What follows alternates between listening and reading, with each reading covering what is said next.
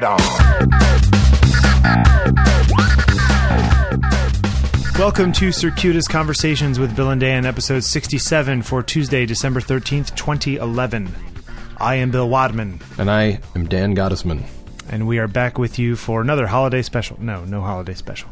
Well, kind of a holiday special. I guess.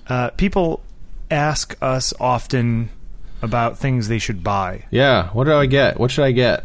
What do you suggest I get?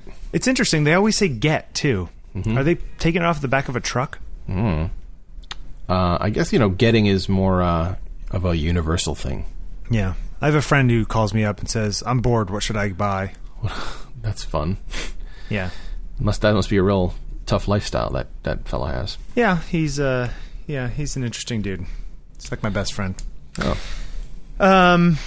But right. Yeah. So yeah, I was thinking, and we tend to get good response from the episodes where we talk about stuff, like stuff, and obviously there's stuff is a big word, but in particular things that you can either do or that you can buy.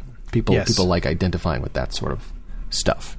Sure. So I figured in the holiday spirit, since it's gift giving time, we could highlight some of our favorite things.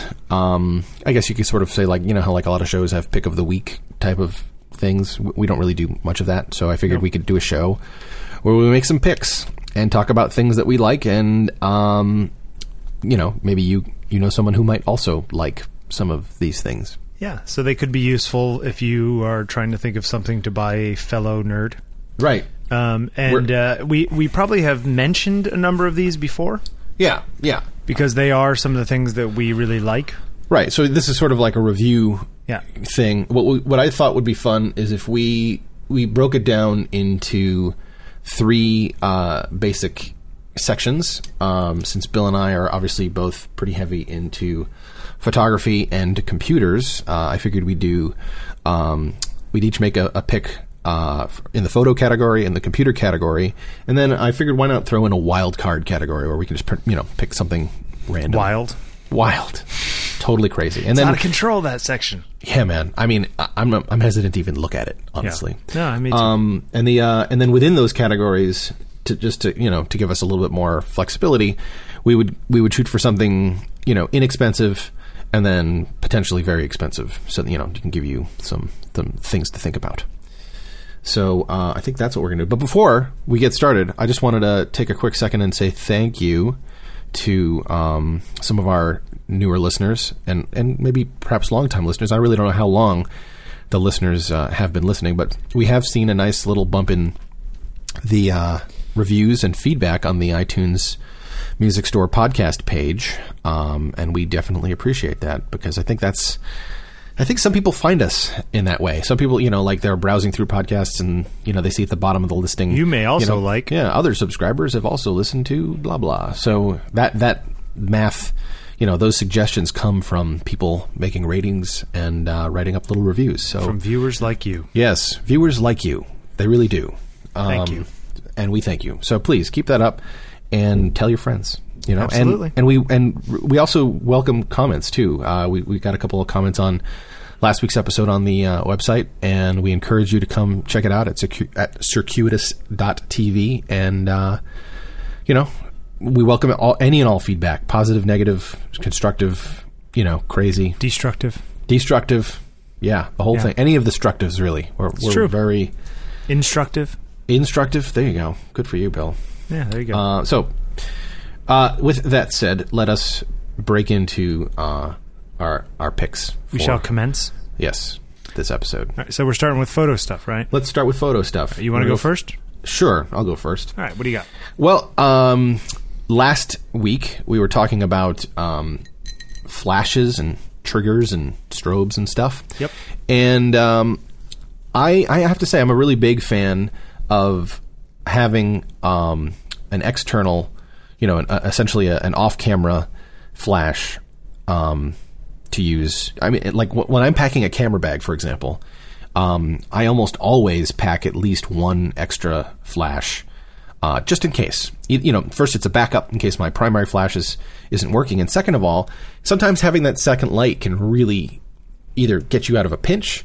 Like if you're shooting somewhere and the background is super dark, so you want to light your subject and your background, or you want to get like a nice little edge on something so you can put it off to the side, or sometimes you need two lights because you're fighting against the sun and it's just the one that you have is just not cutting it. And while it's nice and convenient for you to have the latest and greatest technology with the Nikon CLS system or Canon's TTL system where there's all the fancy pre-flashing and exposure evaluation happening in real time and all that fun stuff. Not everyone can really, afford to dive into that. And all you need is a strobe that can see the other flash, an optically triggered flash. And so my personal pick is the old Nikon SB80 DX, which I guess I want to say came out in maybe 2000, maybe 99-ish. And it was Nikon's top-of-the-line flash back then, which probably cost about, $300 or $400. And they can be had pretty regularly on eBay for an average of about $150. Sometimes you can find one for cheaper, and more often they're a little bit more than that, especially if you factor shipping.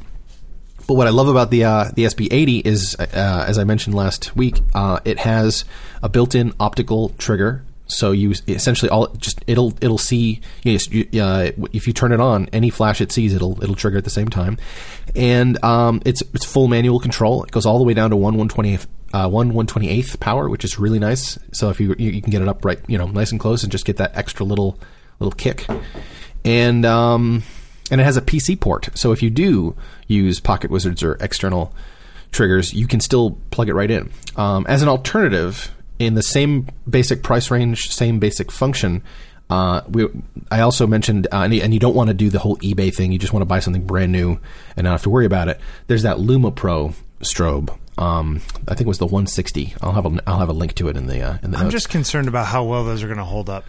Well, yeah, they're new. They've only crappy. They are. Well, they're not. They're LumaPro is a Chinese company, and they're made elsewhere. And sure. But I've talked to one person who loves them, and I've seen pretty positive reviews of them online. And again, for the buck, for like $160 or whatever, you really can't argue with that. It's a pretty great.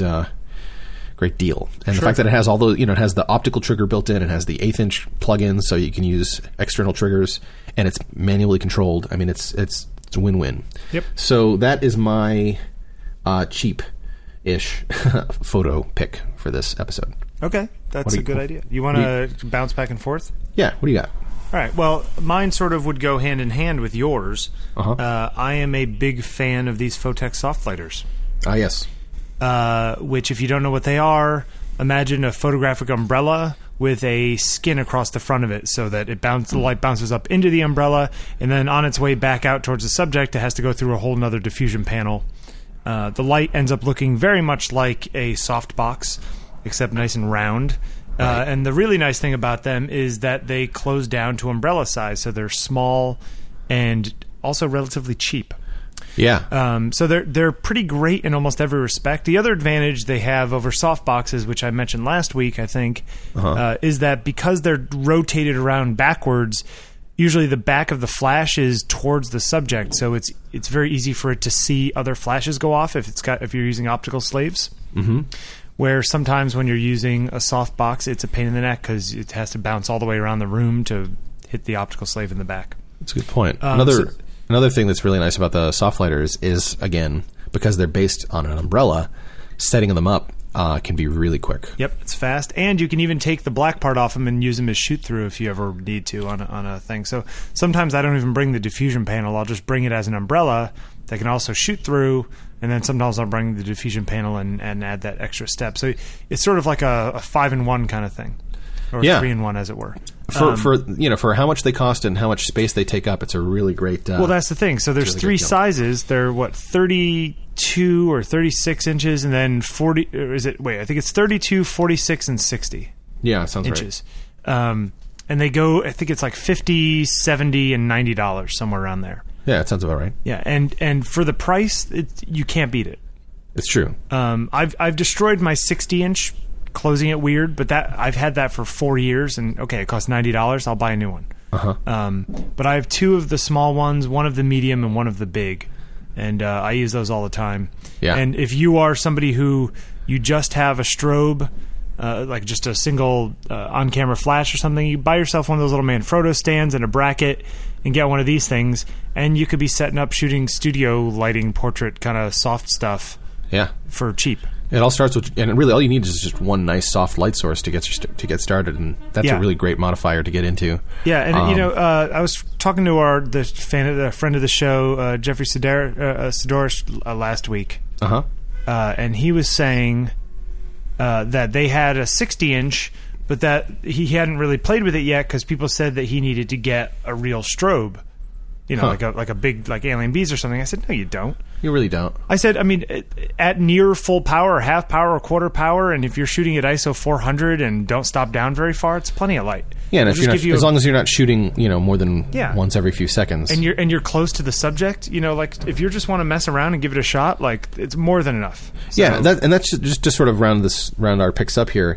Some people give battery powered, on-camera strobes a bum rap because they're so small. Yep. But again, sort of just echoing what Bill said about today's technology, the cameras we use now can easily produce terrific looking results at much higher ISOs than they used to, not even 5 years ago. So first of all, you can get a little bit more light into the camera by just cranking the ISO up a little bit more, just to 800 even, 800 or 1000. And that's like, 1 or 2 more stops. And don't even need to go there. 400's fine. Yeah, and in 400, you're not even going to see that much more noise than you will at 2 or 100. Right, and then the point is with these flashes, even I very, very seldom do I ever shoot them at full power. Yep. Usually, I think if I had to guess, my average is eighth, an eighth power or a quarter power at the most. Mm-hmm. And the benefit of that is you get way more pops, and the recycle time is way faster. Yep. And I mean honestly, I only have to charge the batteries maybe once a month, if that. It's really they're really great. That's the thing you got to think. I mean, if you're shooting at ISO 100 and you have your flash at full power to do something, you run your ISO up to 400. You need 1/4 the amount of the thing. Half of a half. Right. So you need 1/4 power. Yeah. And you'll recycle a lot faster. You'll get a lot more pops. Yep. So it's a lot of people think you need to always shoot at these crazy low ISOs, but unless nowadays with these new cameras, they're so good. It's true at that kind of thing. It's true. Now, obviously, with large format and medium format and film and that's a whole other thing. But if you're shooting these modern digital digital cameras like SLRs, I mean, shooting at 400 or 800 is nothing. No, it looks fine. It really looks fine. So anyway, so soft lighters are a great thing. I just want to throw in too. I said the 3-in-1 thing of the umbrella. Look, if you don't have a 5-in-1 reflector. Right, or even one of those 2-in-1, even just a 2-sided one. Yeah. Honestly, I love but I like the ones that you can pull the thing off and it's a diffuser inside. Yeah, that's that's where it's at. Great, handy, so super handy. What are they? $40, $35? Not even. I mean, they come in any number. I have a small. They come in sizes that collapse down to like literally 6 or 7 inches, which I think is then they expand up to what, maybe 18? 18 inches, yeah. And then there's like a 30. I mean, they come in just about any size and shape. 30 inches is usually good for overall usage, and it shrinks down small enough to fit in a bag. So it's like a 10 inches across. Totally. So it can fit in a laptop bag or a backpack pretty easily. So if you don't have one of those and you're getting started in photography, I mean, using it as a reflector, you got the white and black, you got silver and gold to warm things up if you're closer. Yeah, you take it outside if you're doing like a headshot and you're shooting in direct sunlight. You stick that over just in between the subject and the sun, and boom, you've got some nice soft, easy to use light. One big softbox instantly. Yeah, it's really handy. So that's great stuff. Totally. So if you're out in the middle of nowhere and you have plug-in flashes, I think we move on to Dan's next pick. Correct. And this is something we definitely have talked about on the show a couple of times, but now I've had a ton of time to play with it, and it continues to impress me greatly. And it is the Paul C. Buff, a.k.a. White Lightning and Alien Bees, Mini Vagabond Lithium, which is a little... like 5 pound, not even, maybe 3 pound external battery pack, which is designed, the intention for this product is to use out in the field with plug-in strobes like Alien Bees and white lightnings, or really any strobe that you can think of. But the real bonus is that it's got two standard, household plugs on it, so you can pretty much plug anything into it. I wouldn't advise plugging a hairdryer or a toaster oven into it, because those probably wouldn't run for very long. But things like laptop computers, cell phone chargers, just about any basic consumer electronics, anything that would run on batteries on its own, which already has a low voltage. This is a huge helper, and can add a ton of time out in the field or in the car, or you probably couldn't bring it on a plane, because that's a lot of lithium, and I think they have restrictions on that. But bang for buck, man. I think they cost maybe less than $300 ish. I think it's like 200 something, isn't it? Yeah, it's a really good deal, and they're so small and light. I mean, I can stick it in my camera bag. I mean, it's like the size, maybe a little bit bigger. It's like 1.5, like 80 to 200 or 70 to 200 zoom lenses. I mean, it's not super big, so it can still fit in a camera bag, in a lens pocket if you've got $239.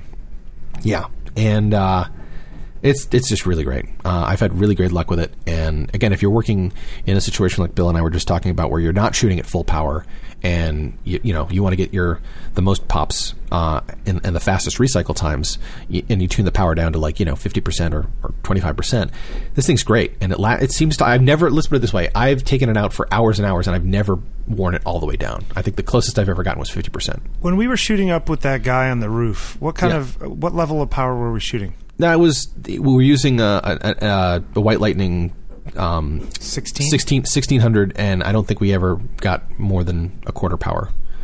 Maybe half power at the most. Yeah. So it just goes to show you. I mean, and we were shooting into a big giant 40-something inch octabox. Yeah. So that just goes to show you how much power you can get out of this little thing. No, it's great. So big thumbs up on that. Yep. And again, you can use it for computers and pretty much any other, laptop computer. Obviously, not a desktop computer. Sure. Although I would imagine, I would be curious to see what a desktop setup would look like. Yeah. But big thumbs up on that. Absolutely, man. These you don't really need all the fancy stuff. I mean, we're talking, most of the things we're listing are not only not that expensive, but pretty cheap in the grand scheme of things. Yeah, definitely. And crazy usable. Absolutely. So what's the next thing on my list? Yeah. If you're a photographer and you have a digital SLR that you bought last year, came with a kit lens, even if it's a good kit lens, some zoom lens, you cannot go wrong buying a 50 millimeter 1.8 prime. Like, if you don't have one, that's your next bite thing to do. Canon makes a 1.8, 50 1.8. I think they're $100 on Amazon. Oh, how much are the Nikon ones? It's the same. I mean, it's between 100 and 120. I mean, they're just super cheap. And you really can't go wrong. So if you're shooting on a full frame camera, 50 millimeters is classic focal length that you would have used in the old days on your dad's Pentax, sure, which is the first prime he'd ever got. Yeah. And if you're shooting on one of these new cropped cameras, it becomes a nearly perfect medium portrait lens at around 85 on Canons, around 75 on Nikons. Right. Which is great. You get all the crazy bokeh blur in the background. You can shoot in much lower light. The viewfinder will be a lot brighter. There's numerous advantages. I've made people buy these kinds of things, and then they come back to me 6 months later and they're like, it's the only lens I ever use. Yeah. No, and I'm sure our listeners have heard dozens of photographers and podcasts with the same claims. You read all about that. It's they call them nifty 50s. Right. They're super useful. One little item I'll add to that is that in sort of response to the popularity of that inexpensive, quote unquote, normal lens need, Nikon a couple years ago released a really terrific lens. I own one of these, and I still use it all the time. It's a 35 millimeter 1.8, which on a DX, and it's a DX lens, so it is cropped internally on the lens, but it's $200, and it's super sharp, really lightweight, looks great. It's How much modern. do they charge for that? It's $200. $200. Yeah, and if you get you get yourself a D7000 or a D5, any of the crop factor, even if you have an older, D90, D80, whatever, non full frame camera, it's a terrific option, and it's fast. 1.8. I mean, it's really great. So the equivalent Canon's an f2. It's about $280. Although I think if you were going to go that far, you would go to my favorite lens of all time, which is the 28 1.8. Yeah, that's a great lens. Which is like the Canon 28 1.8 is just crazy. Like I love it. It's the focal length I use probably 7 times out of 10. When if I had to shoot one lens for the rest of time, that's probably the one I'd choose. Right. Now it's not good for if you were out trying to shoot birds from 600 yards away. It's not your lens. Nope.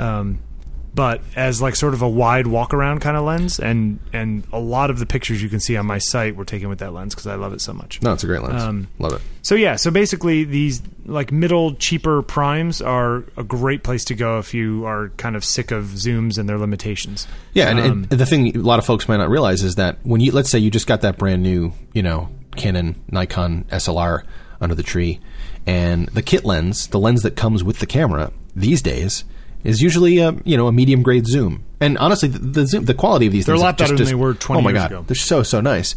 But they've got very variable apertures, so that they're not. I don't think they're any faster than 3.5 or 4. It's usually like 3.5 to 5.6. Yeah, usually. And they're big, big and bulky, and people get attached to the whole zoom thing. And I think, in addition to being convenient and higher performance, it also has the potential to kind of help your brain grow as a photographer, from a compositional standpoint. When Zoom you're forced, with your feet. Exactly, when you're constrained to a fixed focal length, it really forces you to think about your composition a little bit more. Yeah. So go out, and if you don't have one, get a 51.8. In fact, I bet you if you go on KEH, it'd be even cheaper. Oh yeah, can't even imagine how cheap they are in there. No, they're probably really nice in quality too. Yeah, so this is not. We're not asking you to go buy $400 billion worth of stuff. And it's funny how many people buy these cameras and never take the kit lens off. Yeah, well, that's true. It's kind of like, guys, there's more to life than the kit lens. Yeah, than your 18 to 200. Exactly, which isn't even they're not that great to begin with. It's true. So anyway, something to think about. Okay, so that moves us on to computer stuff. Why don't you go first on the computer stuff? All right, I'll go first on the computer stuff. I am going to lean towards storage stuff because it's something that most people don't actually think about all that much. Okay. Hard drives right now got crazy expensive because of the floods in Thailand, right? That's the rumor. To where things are 150% more than they were a couple days ago, or a couple months ago. It's true. Drives that would have been $70 are now $200. That kind of thing. It's kind of nuts. It is crazy. It's kind of like we went back in time 3 years. Yeah. But apparently they're coming back down again. Like they sort of reached this peak and are sliding back down. Although Intel, interestingly enough, the other day announced that they're actually bringing their earnings down a few percent this year because they think that computer manufacturers are going to have a hard time getting hard drives for the Christmas season. Interesting stuff. So that's that. So 3 different quick things. Number 1, if you or somebody you know who's a serious computer user is using a computer and is not using an SSD, which is a solid-state disk, which is like a hard drive with no moving parts that is very fast, it is, bar none, the best upgrade you can make to a computer that's been made in the last 3 years. So Agreed. If you've got a 2-year-old laptop that you think, or a 3-year-old laptop, it's getting a little slow, try buying an SSD before you buy a new laptop. Agreed. We've talked about this before, but it's really, really true. You are using one of the OW... Outer World Computing, Old a.k.a. World... No, it's Old Outer Dirty World. Bastard. Who is it? It's Other World Computing. And they're also known as MacSales.com. Yeah, it's kind of confusing the way they do that. I don't know why they do that. It's really annoying. But no, they have a really terrific line of Mac centric, Mac specific, guaranteed to work on a Macintosh solid state disk products, and those have already kind of entered into their 2nd and 3rd generation. So, do you think some of their argument for their case they could make for that, like the whole compatibility thing, is getting a little less strenuous? I buy RAM off of Newegg and put it in a computer. I don't think I've ever had a problem putting it in a Mac, you know. Well, you don't have the same history that a lot of Mac users do. Well, I guess that's the thing. I mean, is that sort of like, oh, it used to be a problem, but now it's really not? It used to be a huge problem like 10 Right. years ago. So Right. some people still remember how painful it was to try and find something, even though the specs were right and the Yeah. specs would match. The Macintoshes were really inherently Quirky about that fussy stuff. about that stuff. Yeah. So you had to, you would always look for the place that, guaranteed Right. that it would work in your Mac. So and there's- you're right. Nowadays, it's much less... They're kind of selling on that name, even though it's not really Well, as much I of mean, an issue. these guys have been around for a long time, and Yeah. but they've been catering to Mac-specific users the whole time. So why Sure. not start That's with true. them? That's Yeah. what I look at. So they have good stuff, and their prices are okay. A lot of people like the OCZ drives. Sure, Intel makes a fine drive as And well. Intel, if I were going to buy another one today, I have an Intel SSD in my desktop. If I was going to buy another one today, I'd buy an Intel, either a 310 or I think it's the 510. There was a review recently talking about the stability and long-term reliability of SSDs. I think it's too soon to tell, man. Well, it is, but the people who were doing the article went and talked to a bunch of data centers that use SSDs. Uh-huh. And they had, relatively good numbers and overall better than hard drives just because, there's less physical stuff to fail and whatever. Right. But what was interesting about it is that every single one of the, say, 5 places they went to talk about, they all used Intel drives. Huh. Like, you know what I mean? They regardless of what's available out there, they chose to use Intel drives, assuming they're more reliable. You know what I'm saying? Like, it's an interesting thing that's like that's what they chose. So, there's something to say for that. People who are knowing in the industry were choosing the Intel drives. Now, it's not to say that there aren't other good drives out there, but if I wanted to have one drive out in the middle of the desert and I didn't want it to fail, I would lean towards Intel. But I have I think it's a Samsung in my MacBook Air because that's what comes in these things. It's either Toshiba. It's interesting. You can either get Toshiba or Samsung just by lot number, Yeah. but the Samsungs are a lot faster than the Toshiba by like 30%. So it's sort of like luck of the draw, what you end Weird. up getting. But it turns out Interesting. mine's one of the Samsung. Yeah. So anyway, SSD, great, fantastic thing to do. Yeah. Secondly, you need to back up. If you're not backing up, you're crazy. You need to go buy a drive and back up right now. Come on, you're laughing at me, but No, it's true. yeah. So the easy way to do it, I guess, would be to buy a nice little external USB drive, like the kind that have the little 2.5-inch laptop drives in them. Yeah. Plug it into your computer if you have a Mac. Even just use Time Machine as Yeah. a bare minimum. It's built in. Use it. Not bad. Yeah, it's true. I think on Windows, I guess you could use not Time Machine, but there's a Windows backup software, but I don't think I ever used it that way. I always manually set up batches to do things on Windows, but Batch files, really? well, not batch files, but I used to have it automatically. I used basically like Super Duper, but instead of cloning, it would just sort of do a comparative thing and just update just the files. Sure. But now on my Mac, I use Super Duper and I clone the whole drive, all of my drives, over to a backup drive every night. I have it automatically do it. Nice. With a desktop, it's easier because you can have it all plugged in all the time. Yeah. But if you're a laptop person, you kind of have to remember to put Plug it your down drive every in. once in a while and plug in your little drive so that it does the backup. Well, if you schedule Super Duper, it'll nag you. I mean, it'll launch and say, "Hey, I can't do my job because the drive isn't plugged in." Okay, what there do you you go. want to do? And what does Super Duper cost? $29? Something like like that? that. Yeah. I bought it a long time which ago. I think is well worth it. And so if you're not backing up, you're crazy because you have all your pictures on there, all your music on there, and if you don't have it anywhere else and that thing goes, it's like somebody torched your house. It's true. That's the modern equivalent of your house burning down. So Yeah, either you're crazy or you don't care. You're a honey badger. Which leads me to my last little thing here, Yeah. which is to do some sort of online storage system. I recommend Dropbox because that's what I use, and it has a whole lot of other features on top of just putting stuff up on the cloud. So if you have a fairly fast internet connection and you don't have 4 trillion terabytes of drive stuff like I do, What if I have like 2 trillion? 2 trillion, you could make Still that no good? happen. Okay. Well, actually, you know what? Like on a system like you're on FiOS, right? What is your upload speed? It's actually synchronous. It's 25 by 25. That is insane. Yeah, See, it's so insane. for you, uploading a terabyte to something is not actually an impossible thing. Yeah, I guess not. Like, for me, it would be silly. It would take a while. Yeah. So, but there are other ones like Crash Plan and what's the other one that you can get? Oh, there's a bunch now. Yeah. Mosey. Mosey's one. What's the one they advertise on Twitter? Carbonite.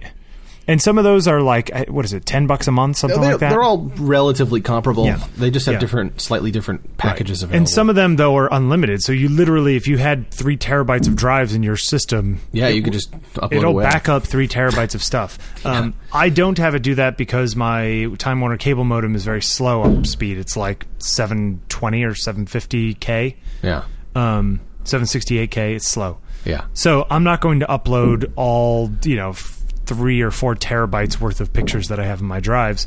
Yeah. But I don't need to. What I need to do is back up just the final JPEGs of the final stuff that I'm working on. And for that, I use Dropbox. And it's fantastic because not only do I put up all my finished images, which actually doesn't add up to all that much. 14 gigabytes is like everything that I care about. Right. And it's all the way up there. It's always up there, which is really handy. And when I'm out and about, like I was out in Utah, some magazine called me and said, hey, I want to get this picture. It was up on my Dropbox, and I could send them a link to the file straight from the Dropbox app on my phone. It's pretty sweet. Which was pretty awesome, yeah. And I use it, like we use it for the show to drop audio files back and forth between Dan and I. Yeah, I mean, I don't think our users are, strangers to Dropbox. It's gotten a lot of press. Dropbox is where it's at. Like, it's terrific. I have a 50 gig a month thing, but even the free one, man. Yeah. What is it, 2 or 3? What do they get you? It starts you off with 2, and then you can refer up to people 5, and get I think it goes up to 8 or 10 actually. Okay. Now. So yeah, do some referrals, get some free Dropbox, but Dropbox can't go wrong. So I guess the moral of the story is SSDs fast, get hard drives back up, and get your stuff outside of your house. Yeah. And up to some sort of one of these online storage places would be great. Yep. And some of them you can actually even create a like an encrypted drive and then stick that drive image onto the Dropbox. Mm-hmm. So basically it's encrypted up on Dropbox too. Yeah, it's true. So anyway, just things to think about, but with computer stuff, storage, like people don't think about it enough. I mean, or people think, oh, it's like buying gas for your car, but it's more than that. I think you're talking about average users. Yes, your average. Well, I know a lot of serious computer users who act like they are doing backups and act like they're, but actually aren't. Craziness. Well, they're playing Russian roulette. Yep, Russian roulette. Anyway, all right. So your computer choices. Yeah, ways to fill up all the storage we just bought. Yeah, I was thinking about it, and the one thing that I really, found myself using for a really long time that I like, and this obviously has the potential to get in a much, excuse me, much bigger conversation. So I'm just gonna. I'll touch on this as a primer for now. Maybe we can have a whole episode about this later. We do have an episode about it. I don't remember. It's a long time ago. We did a whole show about it. Okay. I'm talking about a service called GigaNews. GigaNews is a Usenet service provider, and for those who are unfamiliar, Usenet is essentially a giant, constantly flowing in the background on the internet bulletin board-esque service where people are constantly posting all kinds of random things, from movies and television shows to music to software, literally anything you can think of. And I'm not advocating, anything illegal. I'm not saying you should go here and burn DVDs and sell them on Canal Street in Chinatown. But for those of us who don't have a television set and don't place that high a priority on getting on the television watching experience. Like when I say that, you don't have like a TV with a surround sound system and a big couch and, you make an event of sitting down and watching TV. See, I'm not one of those guys. I love I love watching TV as much as the next guy, but I tend to watch, in a window on my desktop while I'm doing something else as a rule. And also for finding random music and things like that, pieces of software and what have you. And GigaNews has been around for a really long time. I've been using them probably since 2000 or so now. I mean, it's been 9 or 10 years. And I know their current pricing, you'll be able to find cheaper services out there. But I don't know. It's one of those things where I've been using them for so long, and it's never, ever let me down, ever.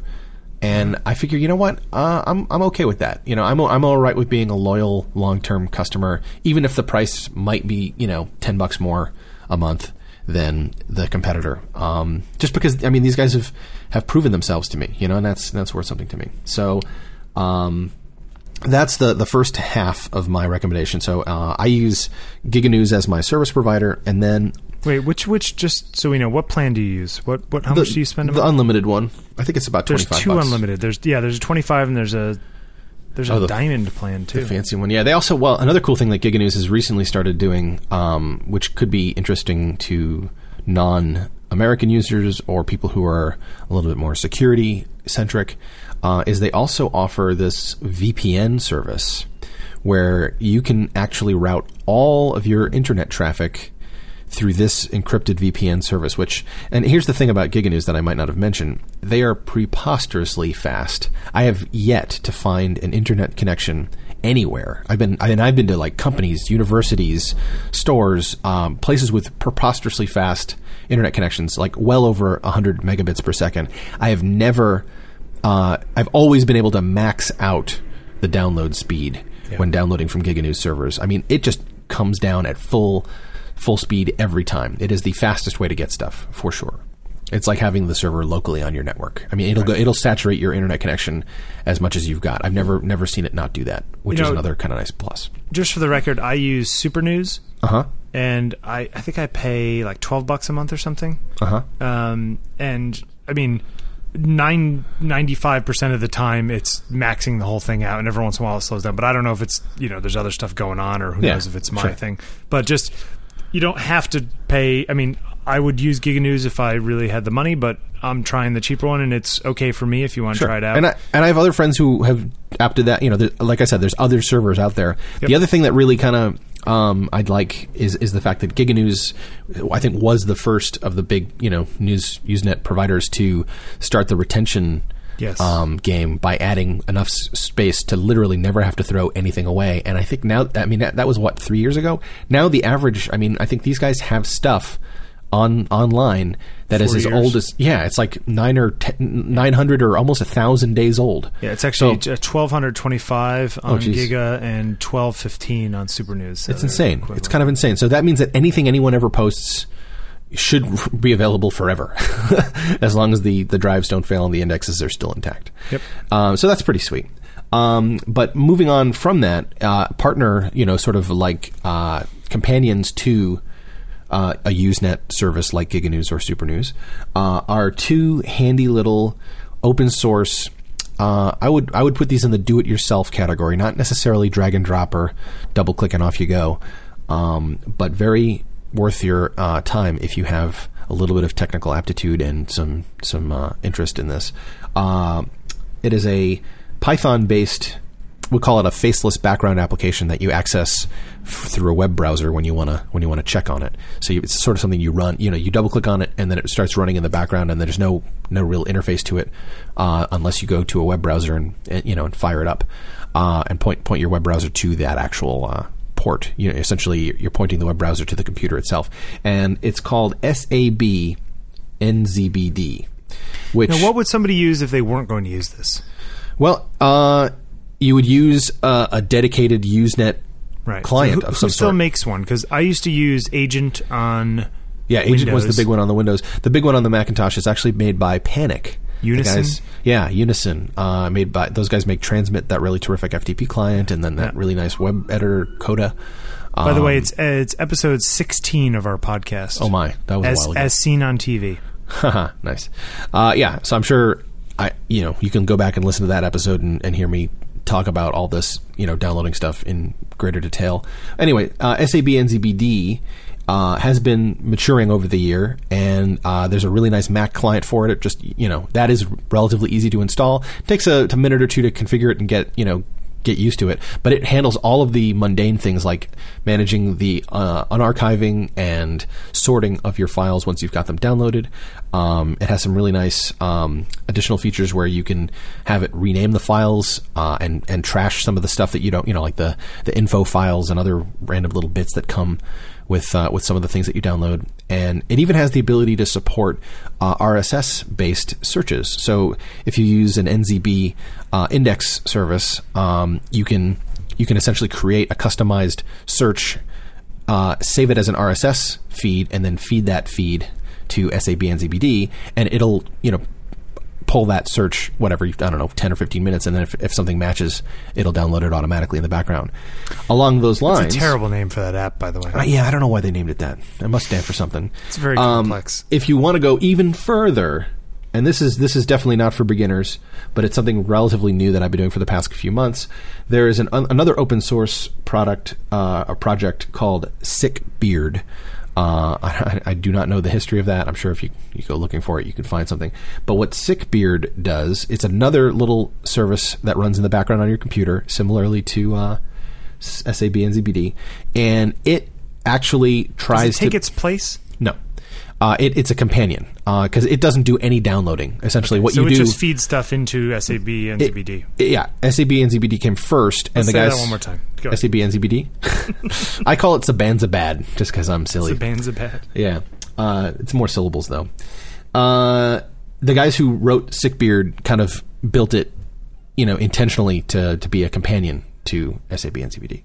And you do have to, on a Macintosh, you do have to bend over backwards a little bit and install some stuff. And there are a few nice little how-tos, with some Googling and some patience and trial and error. I was able to get it up and running, in a few minutes on my machine, and I've helped one or two other people do it as well. On Windows, I think there is actually just a nice little installer that'll handle most of it for you. But what's really neat is that it kind of assumes the role of a sort of TiVo-esque automated television show down. It's really that's the one thing. It really is only they specialize in television shows. And what's really cool is there's an independently managed index of just about every show that's ever aired ever. And you can, once you get it configured, you add your shows to this, and then it'll pull their database and give you episode names and air dates, and sometimes even like summaries of like who is in them and what have you. And then you can basically create a little wish list, and you can put a little checkbox next to it. It's like, oh yeah, I want to. If you can find it, I want you to grab for me, the episode of Stephen Colbert that Rush played on, so you might need to know what it, that might be season 4 episode 17 or whatever, but you can go into their directory and scroll down the list, and there it is, season 4 episode 16. Check the checkbox, hit the wanted button, and then it'll go off on its own hunting for that show. They do maintain their own database of NZBs, but they also have a nice little feature where if you do use an external NZB indexing service like NZB Matrix or any of the big name one, NZBs R Us or what have you, you can add your account information to it, and then it'll log in to those services on your behalf and grab those files for you. Now, this all said, again, it's kind of complicated, and it's not for everybody, but it is something that I have come to really rely on and appreciate greatly over the years, and I feel like people should know about it because it's really cool. Let me ask you a question. Yeah. Do you get HD or non-HD? That's a good question, and I tend to get HD for shows that I think it's worth it. Like generally like maybe the premium cable television shows, which are actually shot and filmed and put together with higher production values. Right. But for network television stuff that doesn't really need it, I don't bother. Okay. Just like sitcoms and stuff like that, or sure, talk shows and things like that, I don't really bother. The other cool thing, just to throw this out there, is that what's neat about this whole system is that you don't really need to hold on to the files anymore if you want to watch them again, because as long as you tell SAB NZBD to retain the NZBs that it downloads, you can just go back and refeed that NZB, rerun it, if you will, and then it'll just go right back to where it found it in the first place and re-download it again. So it's not like I'm sitting here on, hundreds and hundreds of episodes of shows that, on my hard drive. I have thousands of NZBs from years of downloading them that I can just rerun through my downloader and get them when I need them. It's pretty cool. Yes. And if any of you have listened to the last 15 minutes and are just kind of staring blankly at the screen of your phone, go back, listen to episode 16, and it'll give you some more of the history of all of this. Yeah. Those are good choices. I am a big fan of all that, and it saves me a lot of money on my cable bill. Mm-hmm. Meaning I don't have a cable bill. Well, I have my cable modem. Yeah. I guess the only problem comes when they start really fighting back on bandwidth caps. Yeah. That's the only point that it's going to get messy. That could be interesting. But it's handy just being able to get things that you just want to see. Yep. And if you really like certain things or you like musicians, go buy their records. Yeah, go to their shows and buy their shirts. Yeah, I'm actually a big fan of buying their records on their websites. Oh yeah, if you can do that, or Colton and those guys, you can just go buy his stuff. Absolutely, and they sell FLAC.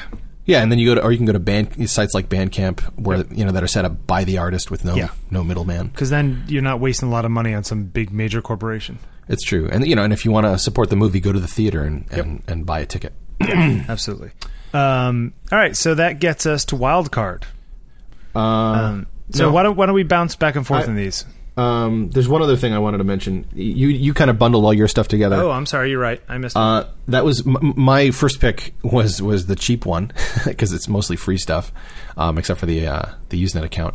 On the expensive side, I'm just going to quickly summarize and say that if you're thinking about a new laptop computer, you should very seriously consider the MacBook Air. Mm-hmm. The current offerings in that product line are just tremendous.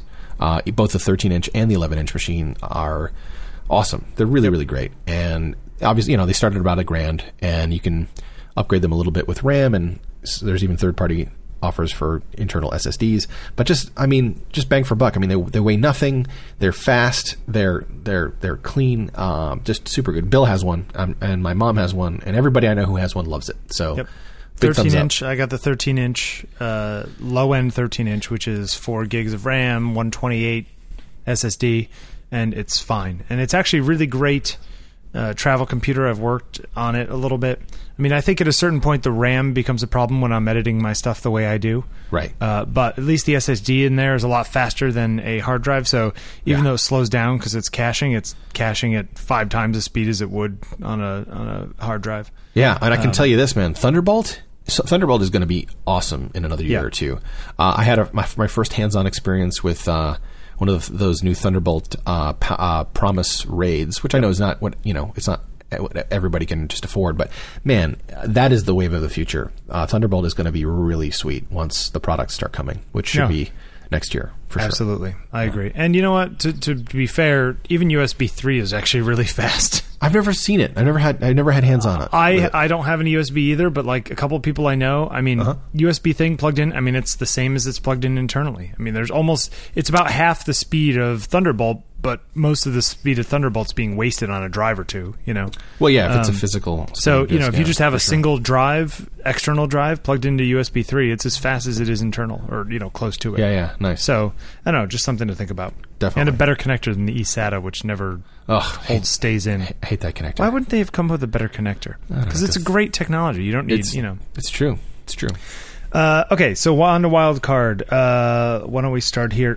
This is something way off the beaten path. But if you guys don't have a memory foam pillow, you should try one. Is it solid state? You know what I'm talking about, though? No. Memory foam? You mean the Posturepedic whatever? Yeah, like the foamy, the hard foamy stuff that when you put in, it sinks in just a little bit, but then supports your body. So you could put a glass of wine on the edge of the pillow and then put your head down and the glass of wine wouldn't spill? Essentially, yeah. Wow. But if you haven't tried one of these pillows, they're pretty great. And, especially in the wintertime, it's nice because all this stuff holds heat. Huh. So it's actually it's cozy. And doesn't sound like it would be very good in a pillow fight, though. Not good in a pillow fight. Good for pillow sleeping. Maybe good pillow defense. Maybe that would be your shield pillow in a pillow fight. And I have had, I think, 3 of them in the past 10 years or so. Whoa! Because eventually they kind of sink in. I guess they get kind of mushier. Yeah, they lose their elasticity a little bit. Gotcha. Sure. But I love that, and my current mattress actually has a built-in memory foam pillow top, on it. So it's sort of the best of the... What are the beds with the memory foam beds? Posturepedic? No. Tempur-pedic? Something pedic. Tempur-pedic, yeah. There's pedic in there, I know there. Yeah, I think it's the Tempur-pedic. It's basically like the best of a Tempur-pedic bed and the best of a coil bed, because I'm not a big fan of the Tempur-pedic full beds, but I am a big fan of these pillows. In fact, I use one of those and then a really crushed down regular pillow as like a little stack. I like the down pillow, man. I like it. I basically I'm allergic get two. to the down. Oh, that's too bad. You're not down with down, bro. Yeah, I am not down with down. I usually get a firm one and a soft one, you know? Yeah. How much do one of those little memory pillow thingies cost you there? Let's see. On the Amazon... What's the going rate? They're cheap. They're $30 on Amazon. Oh, that's not bad. $50. I've been getting my pillows from places like IKEA and Bed Bath & Beyond and Linens. IKEA actually sells some memory foam of their own. Oh, yeah? But they're not that great. But if you go to Bed Bath & Beyond and that kind of stuff, you can find some of the better ones. The other nice thing is about that they have a contour to them usually, like a bump in the front, which fits well into like the back of your neck. You know, when you're laying down or on the side. Yeah. So kind of, it's not like your neck is just hanging there. Your neck's being supported as well. Nice. So you can even lay on your back comfortably. I'll have to check it out. Yeah, check out the memory foam. So that thing is way off the beaten path of our thing, but I was just that's why we call it wild card, bro. It's wild card. All right, what do you got? My wild card is I know I've mentioned this at least once over the year, but I am a huge fan of my Kelty backpack. Yep. I have, I want to say, it's probably maybe 6 years ago now. I picked up the Kelty Red Wing 3100, which is a 3100 cubic inch capacity. They call it an internal. It's essentially a day pack. It's not like a frame pack, but it does have this one sort of lightweight metal support that goes down the center, which kind of helps it stay rigid. But it's one of those, it's essentially just a really large... Is it actually metal or is it some kind of plastic thing in there? Mine are metal. I've definitely seen the metal. I think it's aluminum. It's light. But these are full-size backpacks with like nice big cushy straps, removable waist belts. I tend to just leave the belts in place. They have the little strap that comes across your chest so you can, strap the two little shoulder straps together. What's great about these bags is that they're extremely high capacity, but they're also really lightweight. So when there's not a ton of things in the bag, you're not carrying around a bunch of just bag weight. And when you put it on empty, it doesn't even feel like you're wearing a bag. What I love about big bags that take up, that are full size like this, they actually use like your whole back, to spread the weight around. So if you got this thing it's on your whole back and you can tighten down the waist strap, and you can carry a ton of weight and it doesn't feel like it, like you are. And sometimes it's really, I would almost like equate this to a duffel bag, but with backpack straps and a couple of nice little additional features on the side and the outside. It's got two big pockets on the sides, one on each side, which are large enough to hold, water bottles or toiletry kits or, just long story short, you can put a ton of stuff in this bag. It's got a medium-sized outside pocket and a small-sized outside pocket, if you want to stick your keys or wallet or whatever. And then it has those little sort of mesh pockets where you can stick a water bottle. But what I like to do, I use this as a camera bag a lot, or as when I'm, for music stuff. You can stick tripods, music stands, light stands, anything in these little wire, these mesh pockets, and then there are two compression straps, one on the bottom, one on the top, that you can actually use to cinch them to the body of the backpack, essentially adding, more stuff to the outside on the sides, which really increase the ability to carry stuff. I'd like to put in my vote of confidence for this Kelty bag. You lent one to me last week, 2 weeks ago. Yeah, for your Washington trip. Which I took down to Washington, and I had, let's see what I had in it. 2 strobes, 2 of the little Manfrotto lighting stands, 2 32-inch soft lighters, my 5-in-1 reflector, my 5D Mark II, and 4 lenses, and clothes to wear for the next day. Yeah. And it was heavy. Sure, you're talking about because I brought 40, a lot of stuff. Yeah, 40 some odd pounds there. But it all fit in there fine, and it worked out really well. I did use your little crumpler bucket. Right. To hold the camera. For your camera stuff. I would give it a similar kind of quality feel to Oh, who the hell makes the bag? The other bag that I use, North Face. Yeah. They make good bags too. True. I like their products. Their stuff is a little bit pricier though. Yeah. You can find this bag. So just a heads up. You can still find the Red Wing 3100 online if you Google for it, but Kelty has since updated the product name. Same basic design. They've changed the colors around. Go on metric, the pocket, those commies. The pocket layout is very, very similar. But the current, if you go to Kelty's website and you look it up, the current model name is the Red Wing 50. And it comes in a whole bunch of really cool colors. I've got two. So I have my original one that I bought 5-6 years ago, which has been around the world with me. And then I have a newer one, which I bought about 2 years ago, which is the newer design. And I mean, aside from the newer one being a little bit more stiff, just because, it's newer, they're virtually identical, and I love them both equally. Yeah, what was nice about it is that it fit the umbrellas and everything inside of it. Yeah, it's true. If I had it to do over again, I might want to get one personally that was a slight bit smaller. I don't know if they make a 40. I don't know if they make a 40. They do have a really nice array of choices. Yeah. So I mean, I personally would go a little bit smaller. You like to carry more stuff than I normally do. I'm a weird person like and that. you like humping it around. So I do. So the average price on these guys, by the way, is about $100. Yeah. You do some aggressive searching. You can. I think I got my first one for like $80. Yeah, you found one for me that was like 88, 85. Yeah, something like that. eBags has it. Just do some searching, and you will find them. They're a really great bang for the buck, and I've had mine for years, and I'm very, very fond of them. So That's my pick. And then we've got one little electronics pick a piece. Yeah, You want to just bang yours out? Sure. This is something I have not ever actually seen or held in my hand, but I've been thinking about these sorts of things for a bit, and it is a portable digital audio recorder.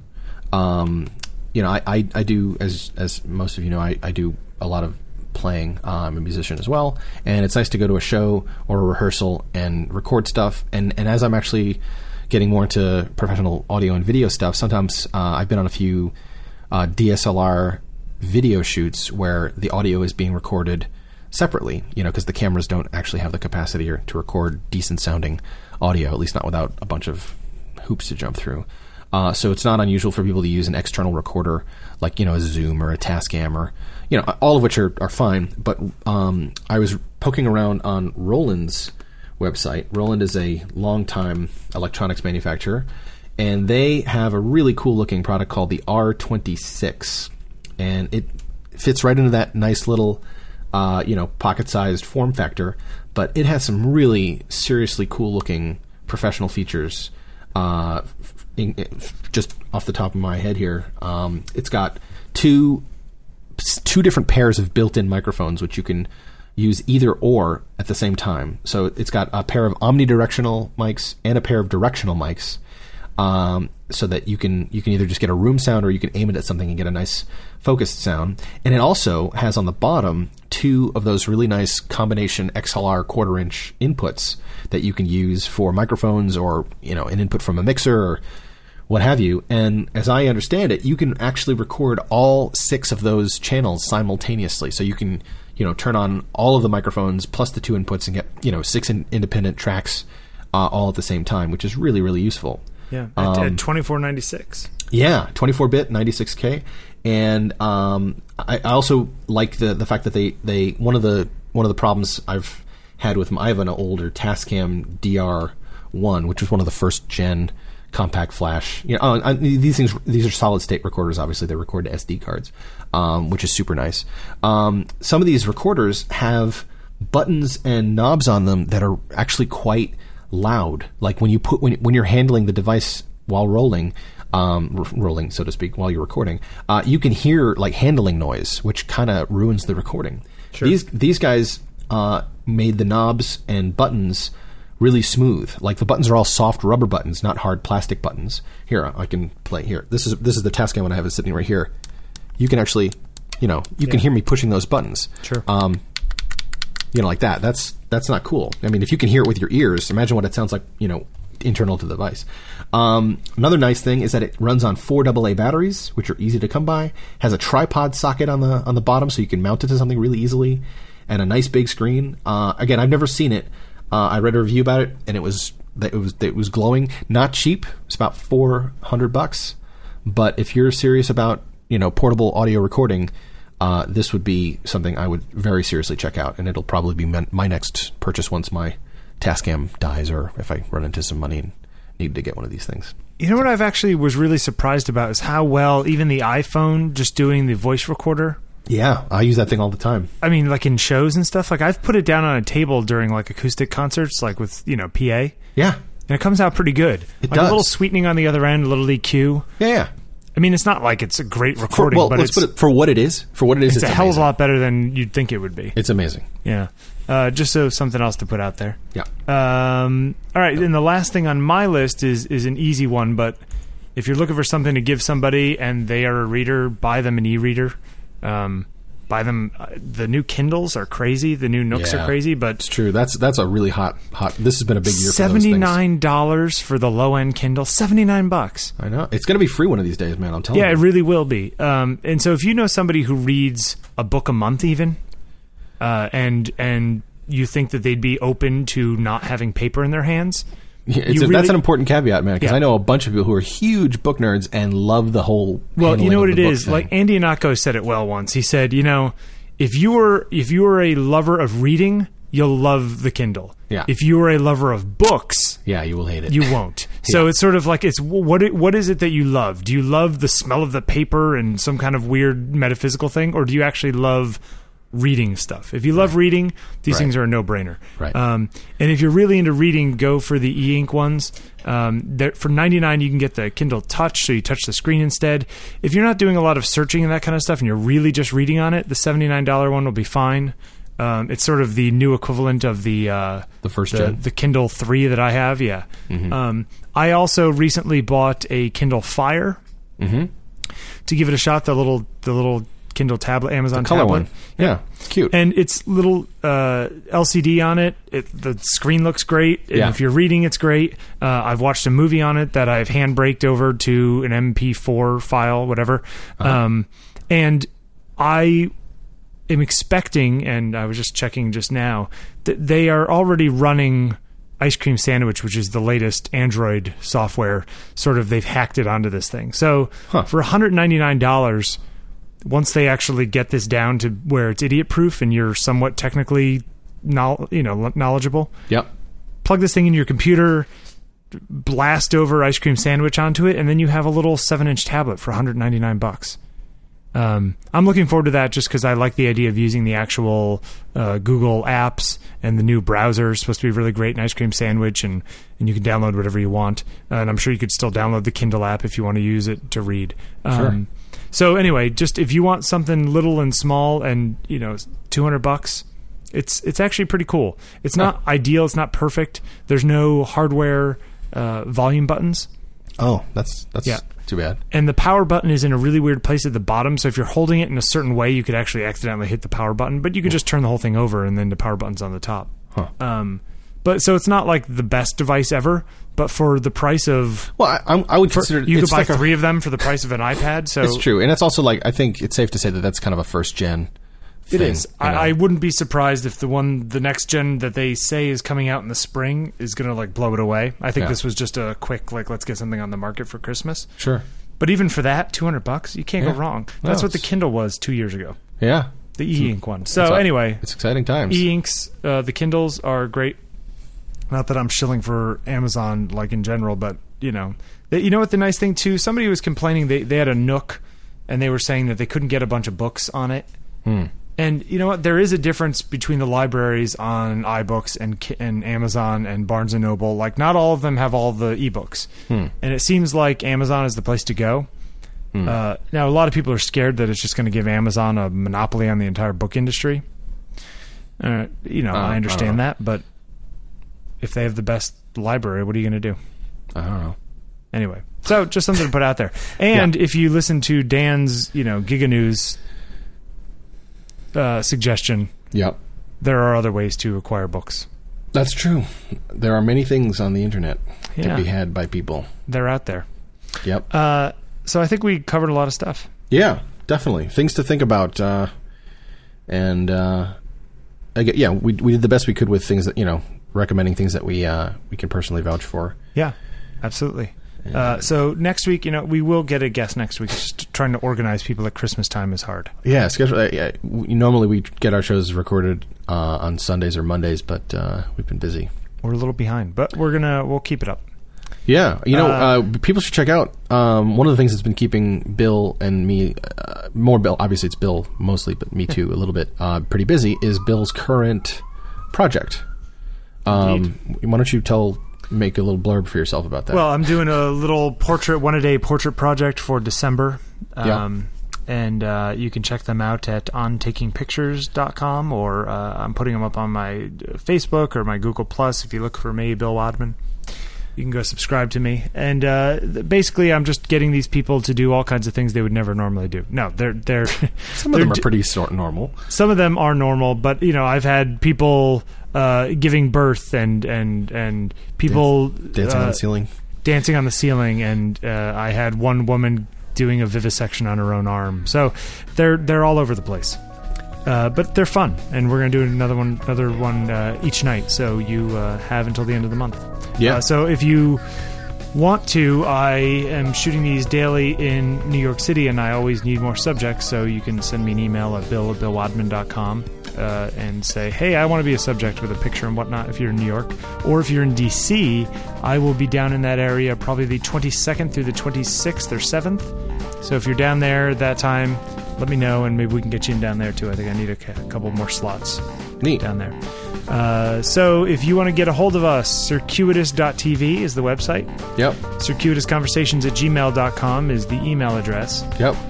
Twitter is @Bill Wadman and @Dan Gottesman. Right. As well as @CircConv, which we put updates to when we post things. Very rarely. And what else are we missing? I think that's about it. What? We thanked you for giving the reviews on the iTunes, but if you haven't yet, go there and give a review. Yeah. Anything else? No, I think we nailed it. We got it all. All right, then we will see you all next week. Go buy some stuff. Thank you. Bye. Bye-bye.